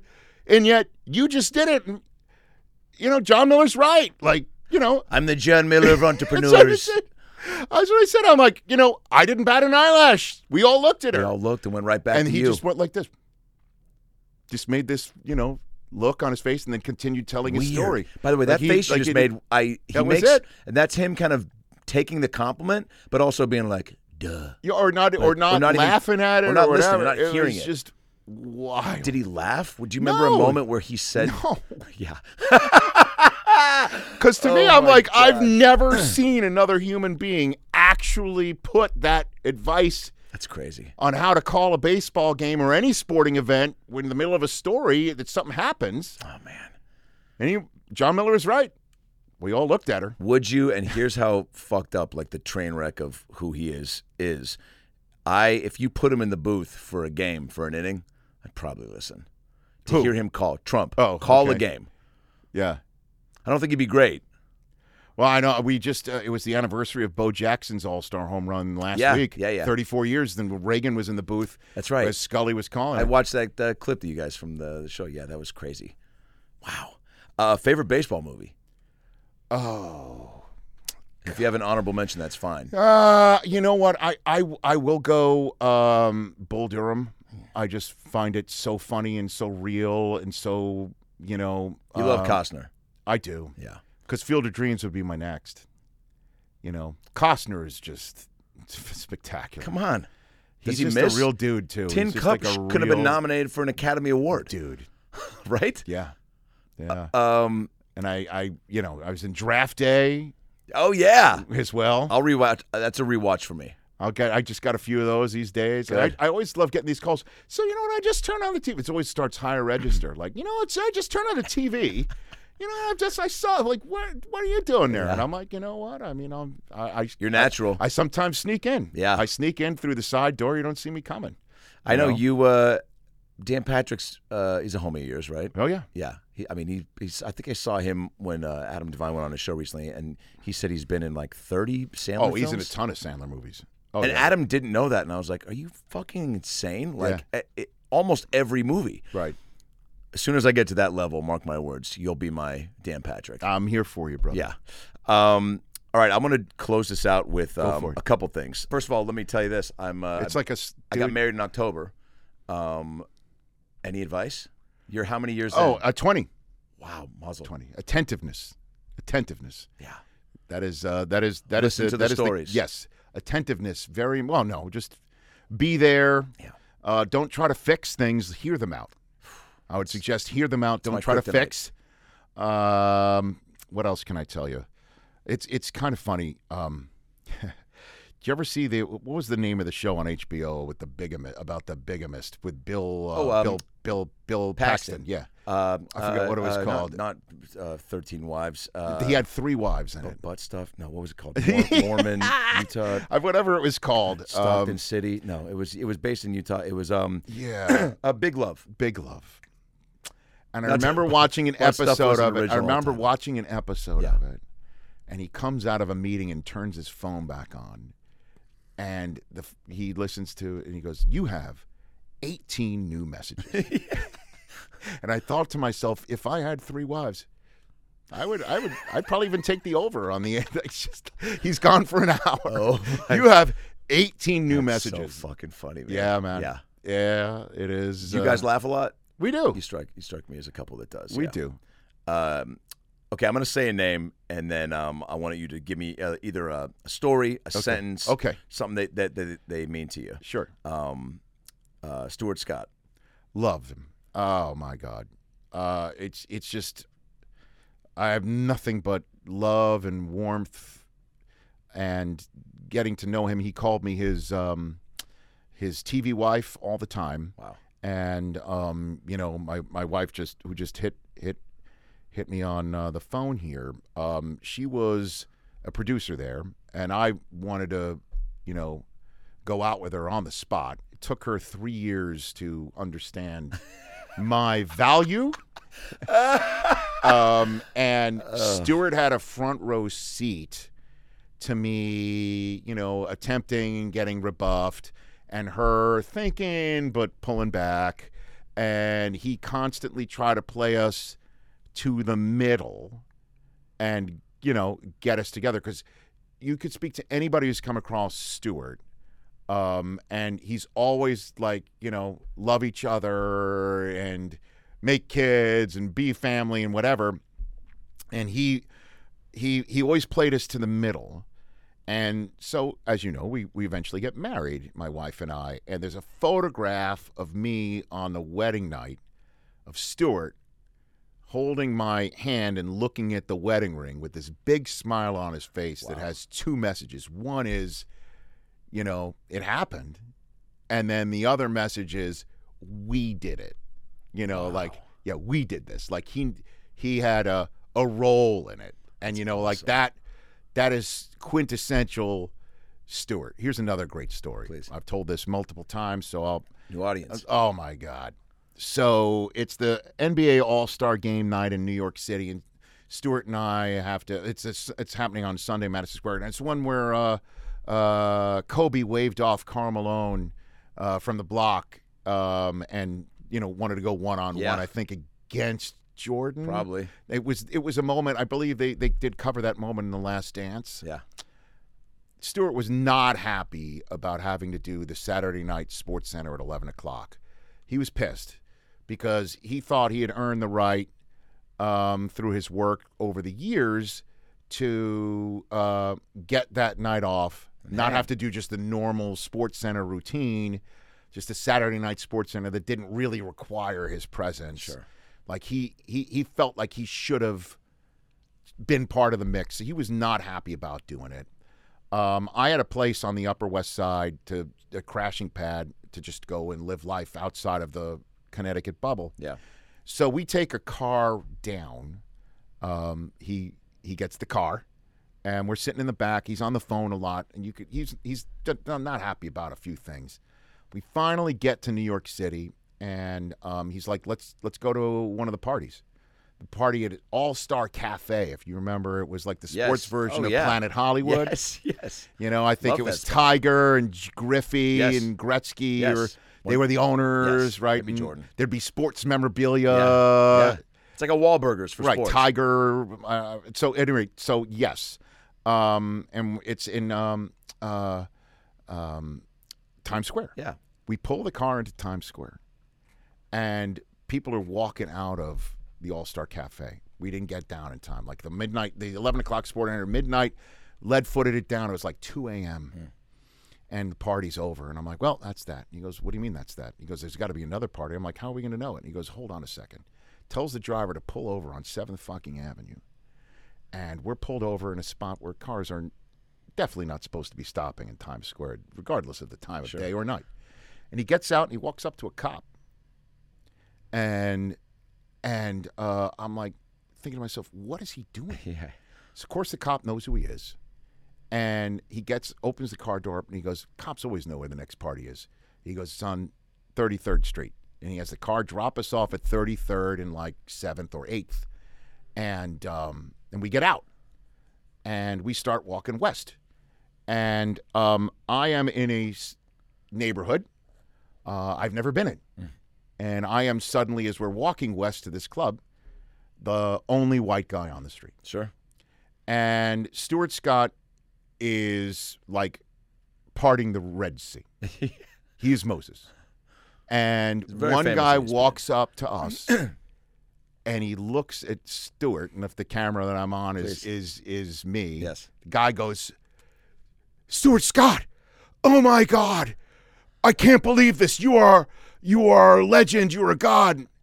And the white guy, is here. And Stuart, Oh man, loved that story. He could not have scripted it more to his delight than that exchange. oh my fucking God, dude. And the white guy. It's the name of your memoir. ... And the white guy. Maybe so. I mean, I could fill up another hour and a half with Rich, Stu's stories. You're unbelievable. Two more names. Cool. Yeah. Chris Brockman. Oh, Brockman is my guy. You're mentioning Chris Brockman. He's my on-air compadre on my show. I met him years ago. He was at NFL Network, and he is a masshole of the first variety, but incredibly talented. And so when it was time for my podcast that I was doing, I started a podcast at NFL Network in 2011. And immediately upon starting it, the lockout hit. So programming came to me and said, "Hey, we'd love to televise your podcast because we're looking for cheap programming." And I said, "I will do it as long as you call it inexpensive programming with other people. Yeah. Just don't call it cheap." Yeah. That's all I ask. Yes. So we ended up doing our podcast on camera for the first time. That required getting a producer who would cut up the footage and make an actual half-hour television show out of a podcast that ran an hour and a half long, and Chris was the guy. And so Chris started to do it, and then I kind of caught wind of his love of sports and his mass-holishness and his sense of comedy, and even though he's got this gruff exterior, he's got this sweet interior, and I put him on the air with me and another colleague of ours named Chris Law, who also did start the show with us. Right. Chris is no longer with the show for about 5 some odd years, but Brockman has been with us since, our show and since Jump.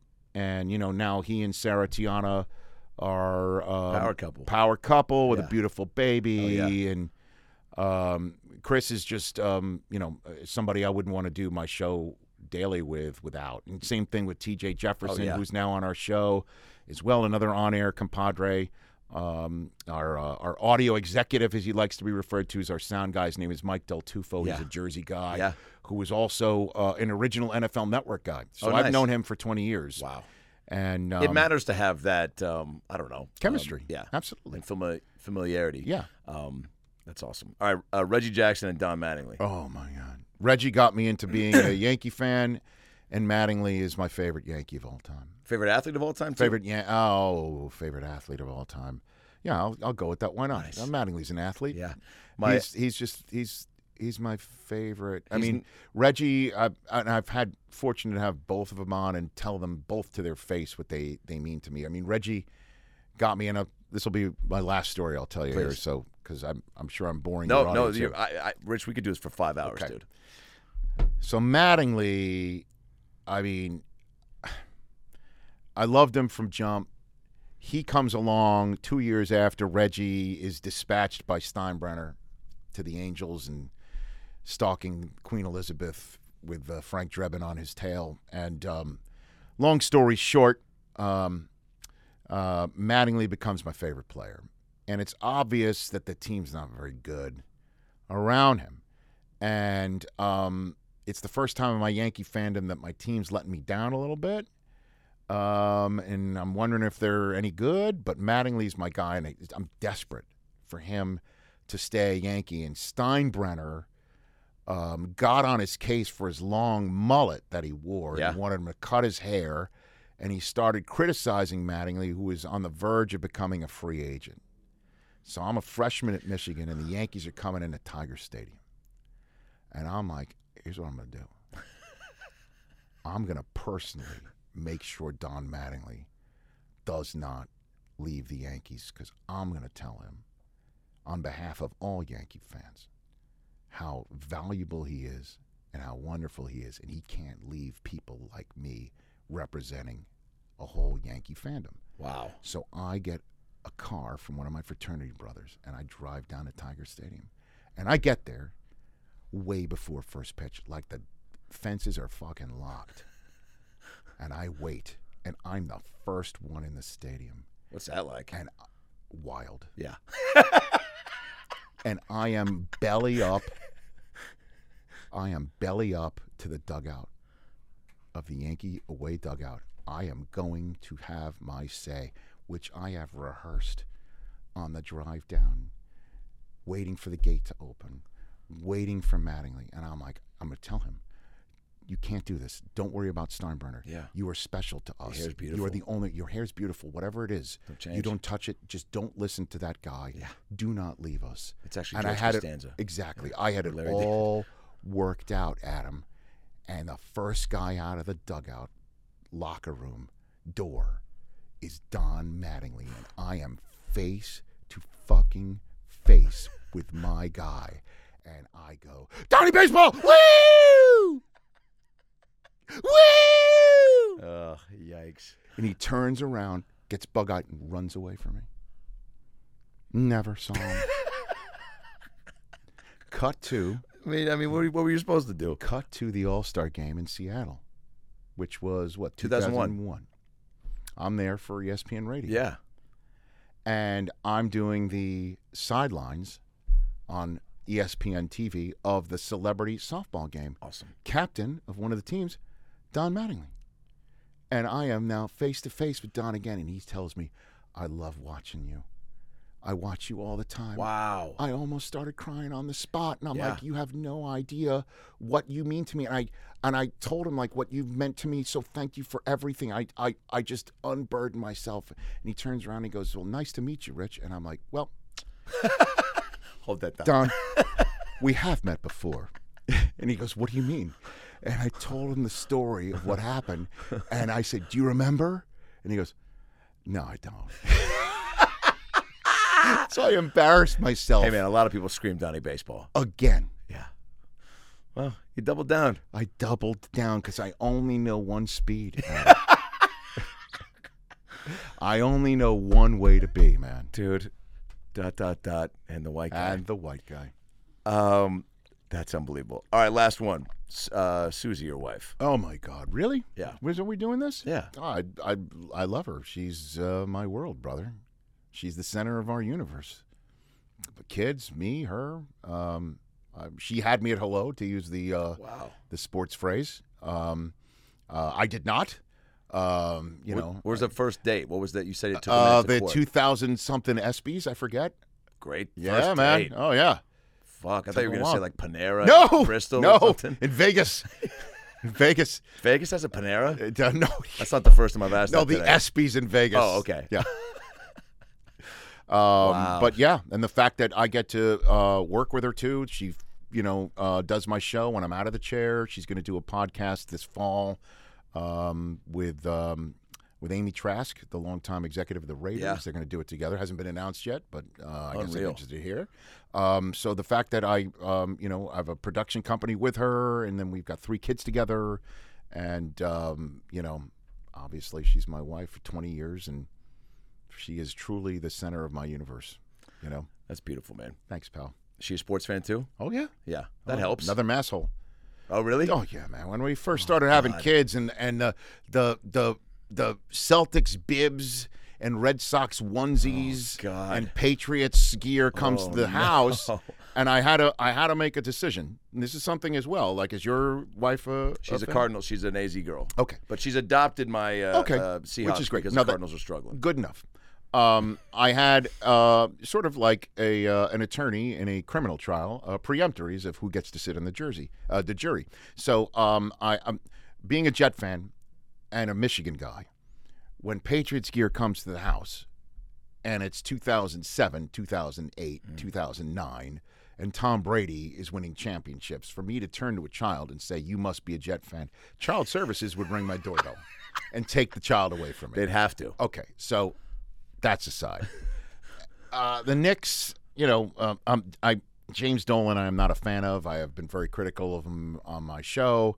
So, the 80s kid in me who hated Bird and McHale and Parrish and ML Carr waving his towel and Danny Ainge and all those guys would be very upset with me for saying, okay, Celtics, fine. Yeah.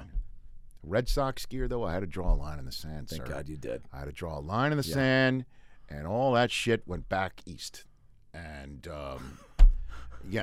I have that has denied them championships. I'm not going to lie. But there has to be something in a line in the sand. Plus, Susie went to Columbia, so college football and basketball is wide open. So I have put Michigan front and center. That's what you should. So, yeah. There's that. That's amazing. It does help to have, your better half, like, not be – I mean, I don't know if you have to – my brother-in-law, Dirte, the white rapper, my sister's married to a white rapper. His name is Dirte. The white guy? Yeah, the white guy. Yeah. He's also a big sports fan, but my sister and he have to – it's sometimes a battle of, like, how much you get to watch during the football season. Mm-hmm. Like, you don't get to – Sunday isn't going to be a wash. You pick a game or whatever. So I don't know how you balance that out through your career, but I guess Sunday, it's your job. So yeah, man. Sunday was look. Everyone in the house knows that there's a lot of work that needs to be done watching television, and I know it's difficult to tell the kids, get off TV, do your homework. And they're like, you watch TV for work? Shit, that is correct, but this is what puts a roof over the head. Totally. The last big battle, though, over the remote involving sports and not in our house was Ohio State and Georgia. The national semifinal college football game went down to 11:59:30 of New Year's Eve. And my oldest son, who's not really into sports all that much, and my daughter insisted on watching the ball drop. And the game-winning kick, whether Ohio State or Georgia would go on to the national championship game, and Ohio State moving on after Michigan had just lost earlier in the day to TCU. And I had just gotten back from the airport, having flown with my youngest son to watch that disaster unfold in Arizona. Got home just in time to see the end of that game, but lost out to Dad, you'll see the kick on your phone in like 2 minutes. Let's watch the ball drop. Yeah. And the ball dropped. Seacrest called midnight once. My 2023 began with the spiteful wish of when I hit last channel after the ball's dropping, I will turn back and see either Georgia celebrating or my fucking nightmare of the Buckeyes, who we thought we killed off with our second consecutive win against them in November. Yeah. If they've now moved on to the national championship game instead of my team, and I hit the last channel. That's how my 2023 began, by hitting the last channel one more time, and I saw, Georgia, and I saw, all the Bulldogs going around, and oh my God, it was just the remote battle, the family remote battle. It started. So 2023 began with a family remote battle and a very spiteful sports moment for me. And it all worked out. It all worked out. It did. And it's all working out. You're a goddamn legend. Oh, brother. I can't thank you enough for making time. Truly, Rich. You asked, you coming on my show, you're like, hey, I want to have you on, and I know I've been, you're busy. You reached out. I need people to know that it's like following up. I mean, you know this, getting people to come on the show. It's like timing is so imperative. Yes. And everyone has. But I'm old school, and if I make a commitment, I appreciate that. It's something I want to carry through on. Plus, I tell people all the time, hey, if you're in LA, let me know you're in town. So I was free, and I let you know. So I'm glad it could work out. Happy pre-Yom Kippur. I don't know how to. I hope I see you before September. We will. Okay. Seahawks, real quick. You think they're going to make a splash? Did you see their throwbacks today? They announced the 90s throwbacks. Did you guys cover that at all on the show? We didn't have time for it today, but we're going to do it tomorrow. Okay, good. Because their rollout of it was phenomenal. They did a whole. I'll try to get you one. Yeah. It looks incredible. Oh my God. I love that shit. Right. Big time. And those are great colors. And sometimes they don't look so good. This one was, as the kids say, fire. Do you think Pete Carroll will win one more Super Bowl before he retires? Hold that thought. No. It's all about a quarterback. It's really all about the quarterback. I mean, we talk. That's all we've been talking about over the last week. It was, the running back market, and do you pay running backs or not? And you don't have to pay running backs in a world if you're, Mahomes. You don't need a guy who runs 700 rushing yards because you're Mahomes. And Mahomes has won 2 out of the last 4. And, if you get the quarterback, it'll be, the running game and the passing game coming off the running game is kind of an old school way of working. Yeah. However, the guys that they've got catching passes in Seattle are sneaky, top notch in terms of a grouping. I mean, DK Metcalf, along with Lockett, and now Jackson Smith and Jigba, who is a dynamite receiver out of Ohio State. Surprise. And Kenneth Walker. Look, I can personally, as a Michigan fan, tell you, Kenneth Walker can run down your throat, and Jackson Smith and Jigba can run past you. And then they got that kid Zach Charbonnet from UCLA. They've got, and they put Bobby Wagner back where he belongs, and Jamal Adams is coming back from injury. And thanks to the Russell Wilson trade, they got that kid Witherspoon, who's insanely talented. With the kids they already have on the line and on the back end, who are insanely talented. Tariq, Diggs, dude, I'm telling you, Kobe, they have got. If Geno can do again, what he did last year, you've got you can't say no. Cool, I'll take that. You got it. I'll take that. Rich Eisen, and my favorite part of one of my favorite parts of your show is watching the clips the next day because, and I said this on your show, you've got sweet silky pipes. In addition to being an attentive, generous man with a gift of gab, nice. One of my favorite, just being a appreciator of people who've been gifted and use their pipes appropriately, the way that you end your clips with. You made it all the way to the end. Thanks for that. Yeah, okay. It's my favorite. Fantastic. It's my favorite. I appreciate that. Come back, brother. I love you. Same. Thanks, Rich. Seeking the truth never gets old. Introducing June's Journey, the free-to-play mobile game that will immerse you in a thrilling murder mystery. Join June Parker as she uncovers hidden objects and clues to solve her sister's death in a beautifully illustrated world set in the Roaring '20s. With new chapters added every week, the excitement never ends. Download June's Journey now on your Android or iOS device, or play on PC through Facebook Games.